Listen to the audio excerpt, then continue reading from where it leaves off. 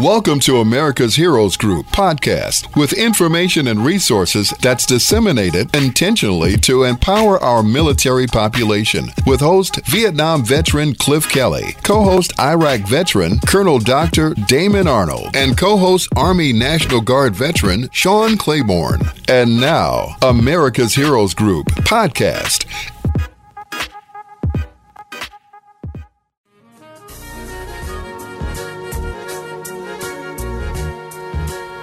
Welcome back to America's Heroes Group, this time with a roundtable with our partner, Lieutenant Colonel Jennifer-Ruth Green, founder and CEO of Battle Proven Leadership. Today is Saturday, September 23rd, 2023. September is National Suicide Prevention and Hispanic Heritage Month. Our host is Cliff Kelley. I'm Sean Claiborne, the co-host. Our executive producer is Glenda Smith, and our digital media producer is Ivan Ortega of Scouts Honor Productions. And, of course, we have our partner, Jennifer-Ruth Green, Lieutenant Colonel of the Indiana Air National Guard and graduate of the United States Air Force Academy, combat veteran of Iraqi Freedom, and founder and CEO of Battle Proven Leadership. How are you doing today? Good, Sean. Happy Saturday. September is exciting. Thank you so much for having me once again. It's an honor to be here. It's always a pleasure to have you. So you want to continue our discussion about leadership. And one of the things you mentioned as one of the talking points is about relationships and how gaps diminish relationships. What do you mean by that? Yes. So just like in any relationship that you have with any person that you're close to, when there is a difference between what you say and what you do, people struggle. And so it's important to diminish that gap as often as possible. I've heard this quote, and I really like it. It's not original with me, but it says, your walk talks and your talk talks, but your walk talks louder than your talk talks. Mm-hmm. So what you say what you do speaks far louder than what you say. Mm-hmm. And so if those two things don't match, there's going to be great difficulty. And that's one of the things that we wanted to try to talk about and really hone in on, by providing clear pathways for people to understand how they can make sure that the say-do gap is non-existent in how they interact and engage with people.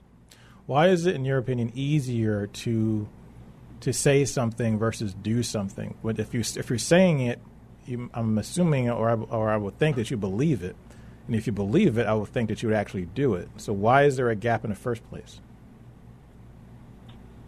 Yeah, well, I was thinking about that the other day, as a matter of fact, and I was thinking about kind of the transactional relationships as opposed to genuine relationships. And in transactional relationships, you have somebody who's expecting something or wants to have something as a result of that connection. And so in connecting with people, being genuine is so important. And so if you have somebody that's transactional, you can't really trust what they say. You can only watch what they do. And so in genuine relationships, if you're not motivated by anything other than serving someone else, that'll be very clear. And so I think the why is not necessarily something I can answer, but how you can analyze one or the other is by examining your motives. If you are really going into a leadership experience or a connection with a supervisor or a connection with, a subordinate, then if you evaluate, hey, what do I want to get out of this? And if it's an opportunity to mentor someone, an opportunity to serve someone, an opportunity to make someone better, it's easier to make your say-do gap match or to not have a say-do gap. But if I'm focused on solely making sure that I look good, then I will tell you whatever you want so that you'll make sure that I look good. And there's obviously going to be this disconnect. It's like, hey, Sean, you matter to me. You're the best radio host I've ever had the opportunity to work with, which is true. But if I wanted you to invite me back, then I would keep saying those things, regardless of whether it was true or not. But I want to make sure that people know you're amazing, good conversationalist, and, a great host. So it absolutely makes for an easy opportunity for me to have, a genuine conversation and connection with you about that. You're all too kind. So what I'm hearing is that motivation is really, you said the word motivation. I think that's really key because when you kind of laid it out, because that really comes down to integrity. So telling people what they want to hear versus actually believing in what you're saying. Absolutely. Absolutely. And I think that, when people are trying to connect with others, that genuine nature, that integrity, that who I am, what you see is what you get, thought process is going to go so much further. I had the opportunity, responsibility to run for public office last cycle. And in shaking people's hands, sometimes people would say to me, Jennifer-Ruth, I feel like you're so real. I feel like what you say is what you believe. Now, whether they believe that I was genuinely wrong, at least they believe that I was genuine. And they believe that I believed it. And I wanted to connect with them. And so sometimes when people use the word politician, sometimes that has, a negative bent to it because people feel like that automatically evokes this thought of transactional relationships. And so people aren't necessarily excited about what they think you are. It's what they know you are. So they might think you're smart. They might think that and walk away and think that you have great views and all those things. But if your life doesn't match, right? We have to have integrity in our office. We have to make sure that we serve the American people. And they find out that, during a hurricane, you evacuate while everyone else has to stay behind because there's no hurricane evacuation for you. People are going to say, do you really care about us? And so the thought process of being a politician and the integrity matching that is such a very big deal. And we see it across, the spectrum of life, not just in leadership, but everything that we do, it matters. So, and that brings me to a point that you mentioned in your talking points. So what you do in moderation, people who follow you will do in excess. You mentioned that earlier before. Give us an example of what that means. Absolutely. So last time we talked about how kids will mimic everything that you say and everything that you do. And I think that anybody who's a parent understands that with great reality. But as a leader, if you believe that you could walk in 5 minutes late and because you're not accountable to anyone, that people won't see it or people won't respond to it, it's going to be very difficult when somebody walks in 20 minutes late. And if you haven't said anything to the team, man, I'm sorry. I really had car troubles this morning. It was a really big issue for me. Sorry, I'm tardy, everyone. And then you keep it moving. It's going to be very difficult for you to not seem like a hypocrite when someone shows up 30 minutes late because they had car troubles and you discipline them or you get on them. And so I think it's important for us as leaders to think about the fact that I may do something in moderation. People are going to think it's okay in excess. I show up 5 minutes late. People are going to show up 30 minutes late. And you say, why would you show up 30 minutes late? The question is, well, why are you a hypocrite? You show up 5 minutes. You show up late. Late is late. Mm-hmm. And so people don't have the same thought process. They just know that it's on or off. Late's okay. Late's not okay. 5 minutes, 35 minutes. If one's okay, then the other's okay. So that's the concept I think I want people to walk away with, that you may say up to 5 to 7 minutes late is okay. Like, you have to set a standard, set a line. You have to abide by it because other people are going to, give people an inch, they're going to take a mile. Mm-hmm. And that's kind of the thought process with that. How hard is it to be vulnerable when you're a leader? I think, how difficult is it? I think that's an individual statement, but I can tell you that it is a heavily weighted aspect of how people connect with you. When you are vulnerable, you show that you have flaws.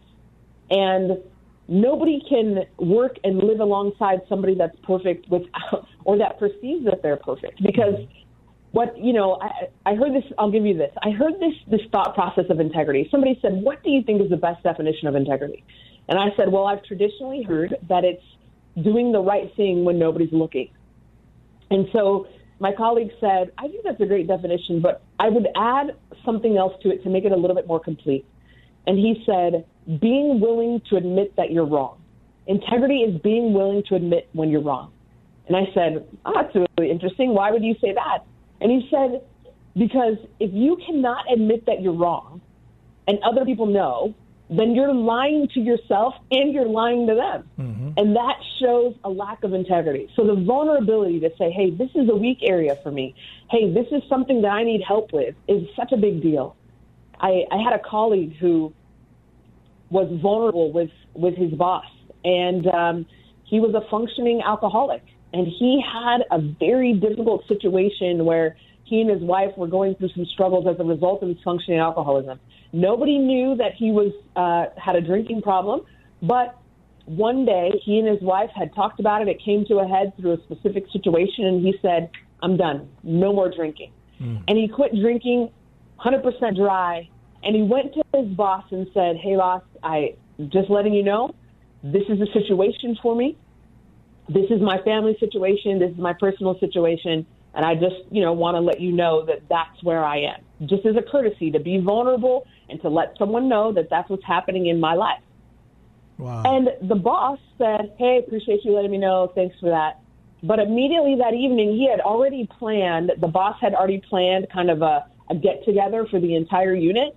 And he was a rum taster. So he had several bottles of rum that he loved to sample and that he brought for other people to sample. And so he had that conversation with his colleague, and then shortly thereafter sent out the invitation and said, hey, we're having a rum tasting tonight. I want to invite everybody to come. It's going to be a great time. Would love to have you.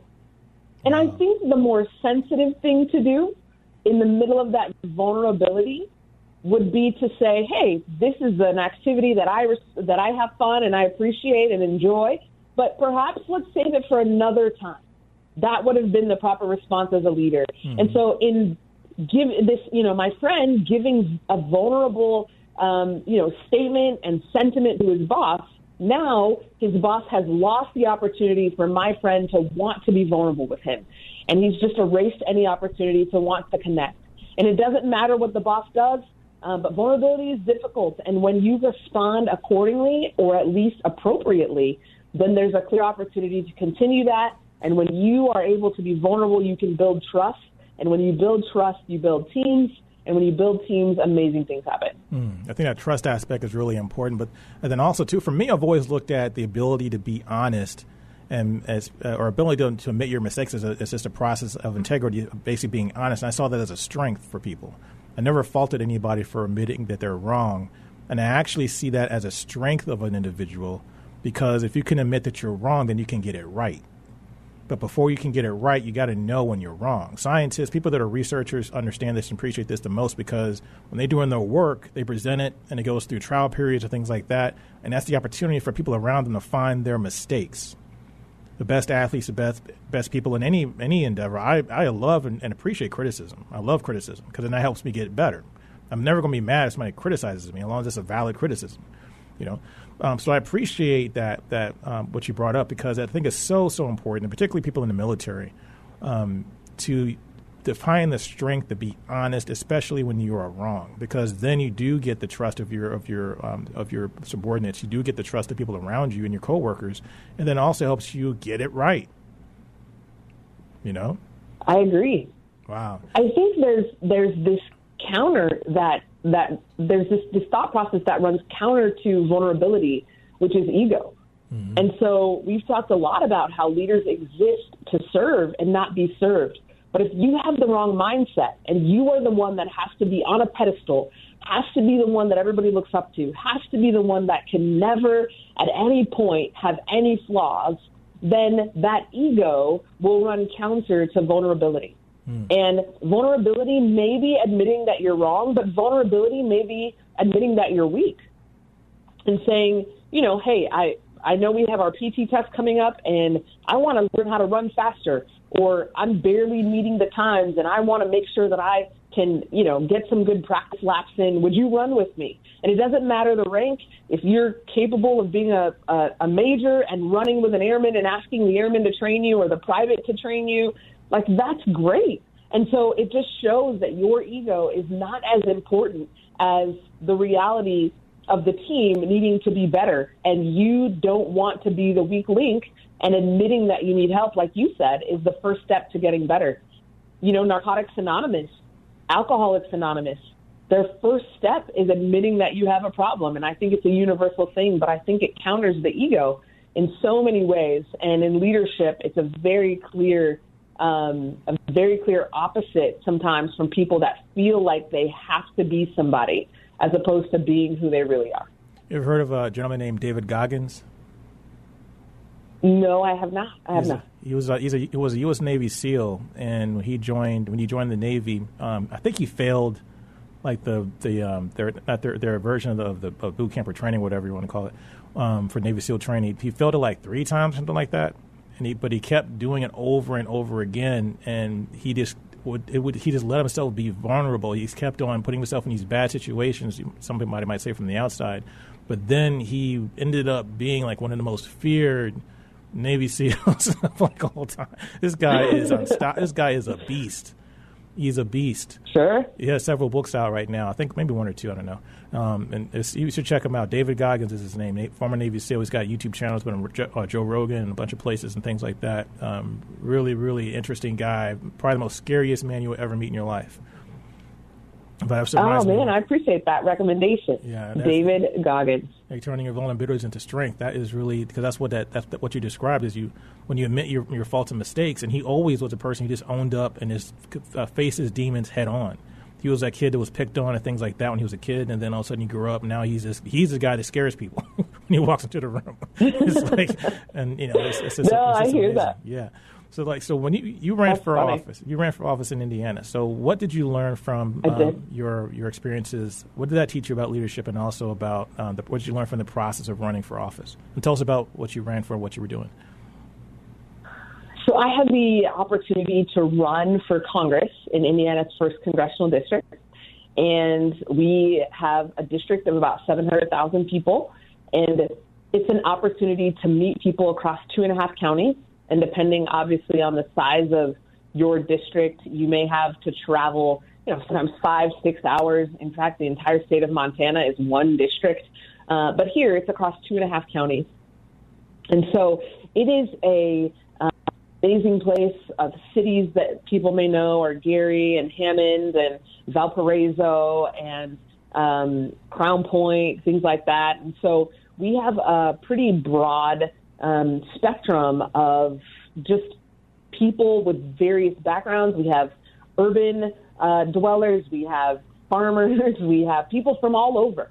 And so it's a very diverse group of people who are absolutely amazing.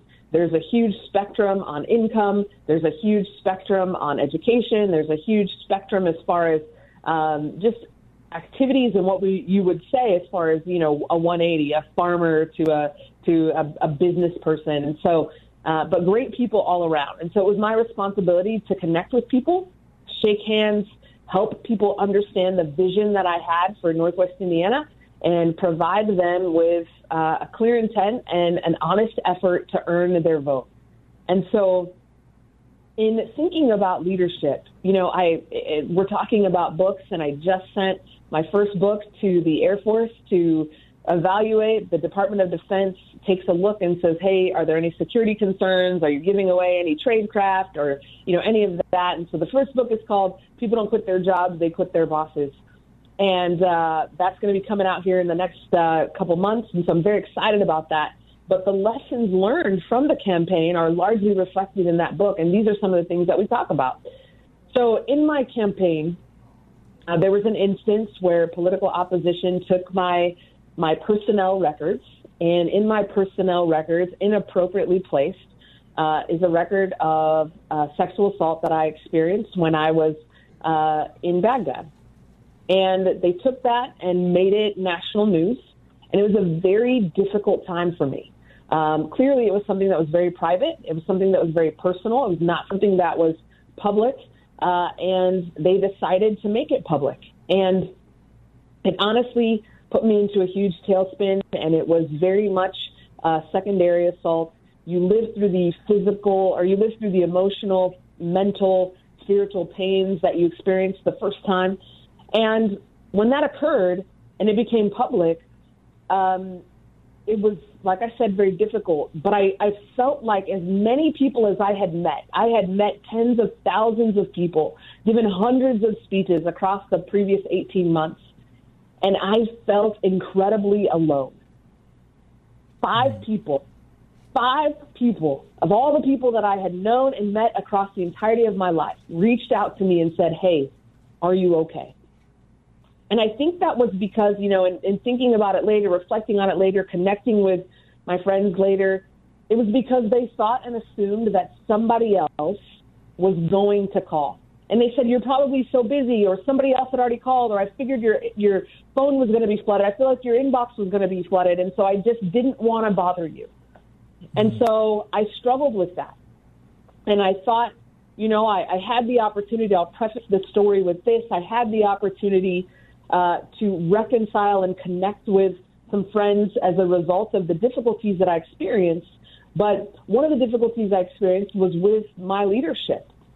My leadership knew about the situation, and I say this not to be difficult or to create any sort of victim ideology, but just to tell a real story.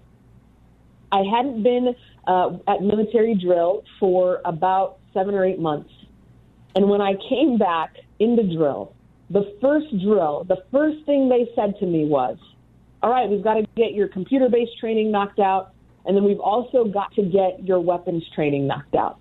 And so nobody had checked on me. Nobody knew my mental health. Nobody knew my mental state. Nobody knew, the difficulties I was experiencing. But the first thing they wanted to do was put a loaded weapon in my hand.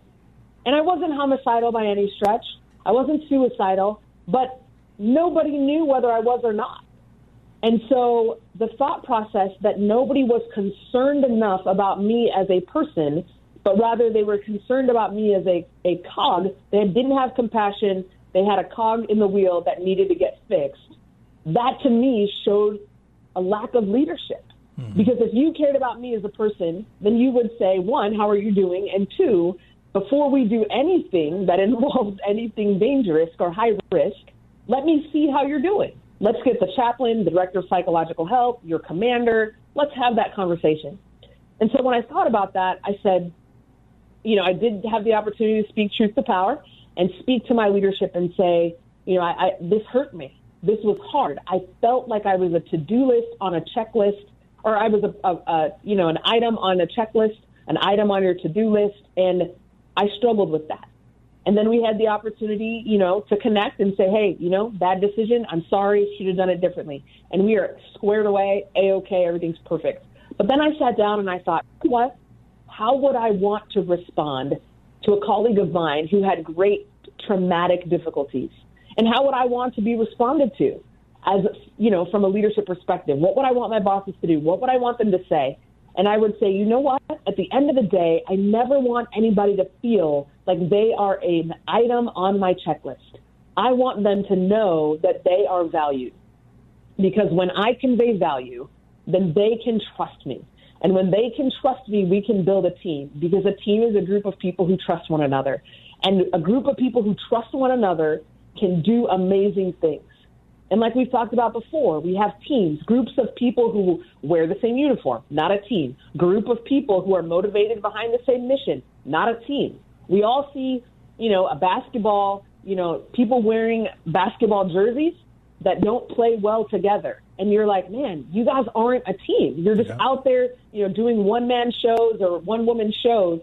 And so uniforms a team does not make. Winning and having, earning another win in the belt, that does not a team make, because everybody wants to win, but the trust is what makes the team environment. And so I didn't feel as if I could accurately, I didn't feel as if I had accurately heard that I was a trusted asset, that I was a valuable teammate. And those things were reflected in the lack of response to this particular large-scale, difficult, devastating event. And so at the end of the day, the biggest thing that I learned was, how do I want to lead? And these principles that we're talking about are a reflection of that thought process. So I asked myself the question, how would I want to convey value? How do I accurately convey value? And these are the things. Don't tell me you care about me, but not show me. Don't tell me you care about me and then sign me up for weapons training after great trauma without any conversation in between. So that was a giant say-do gap. But I will say that they were gracious, they were vulnerable, and they said, you know what, I'm sorry, I should have done better. And that was an amazing thing for me to be able to reconcile that. But that's kind of, some of the things we talk about in the book, just being honest, me sharing my failures, sharing my successes, both as a leader and a follower, and helping people to understand how to convey value, because I never want somebody to feel like they're an item on my to-do list. When can we expect your book to be out? The book will be out in December of 2023. People don't quit their jobs, they quit their bosses. Wow. Become the leader others want to follow. Looking forward to it. You got to come back and talk about it when it's out. Absolutely. It'd be an honor. So we're wrapping up now. We got about 2 seconds left as Glenda gets her microphone together. She's going to want to probably say a couple of things to you as well, I know. But like, what would you say is your future within America's Heroes Group? Well, you know what? I am actively praying. America's Heroes Group does a great job, and they are on track to be syndicated, and I look forward to being a part of helping other people learn how to be more effective leaders. Thank you for your time. Thank you for listening to America's Heroes Group podcast. Don't forget to subscribe so you won't miss an episode. And for more details, visit americashg.org.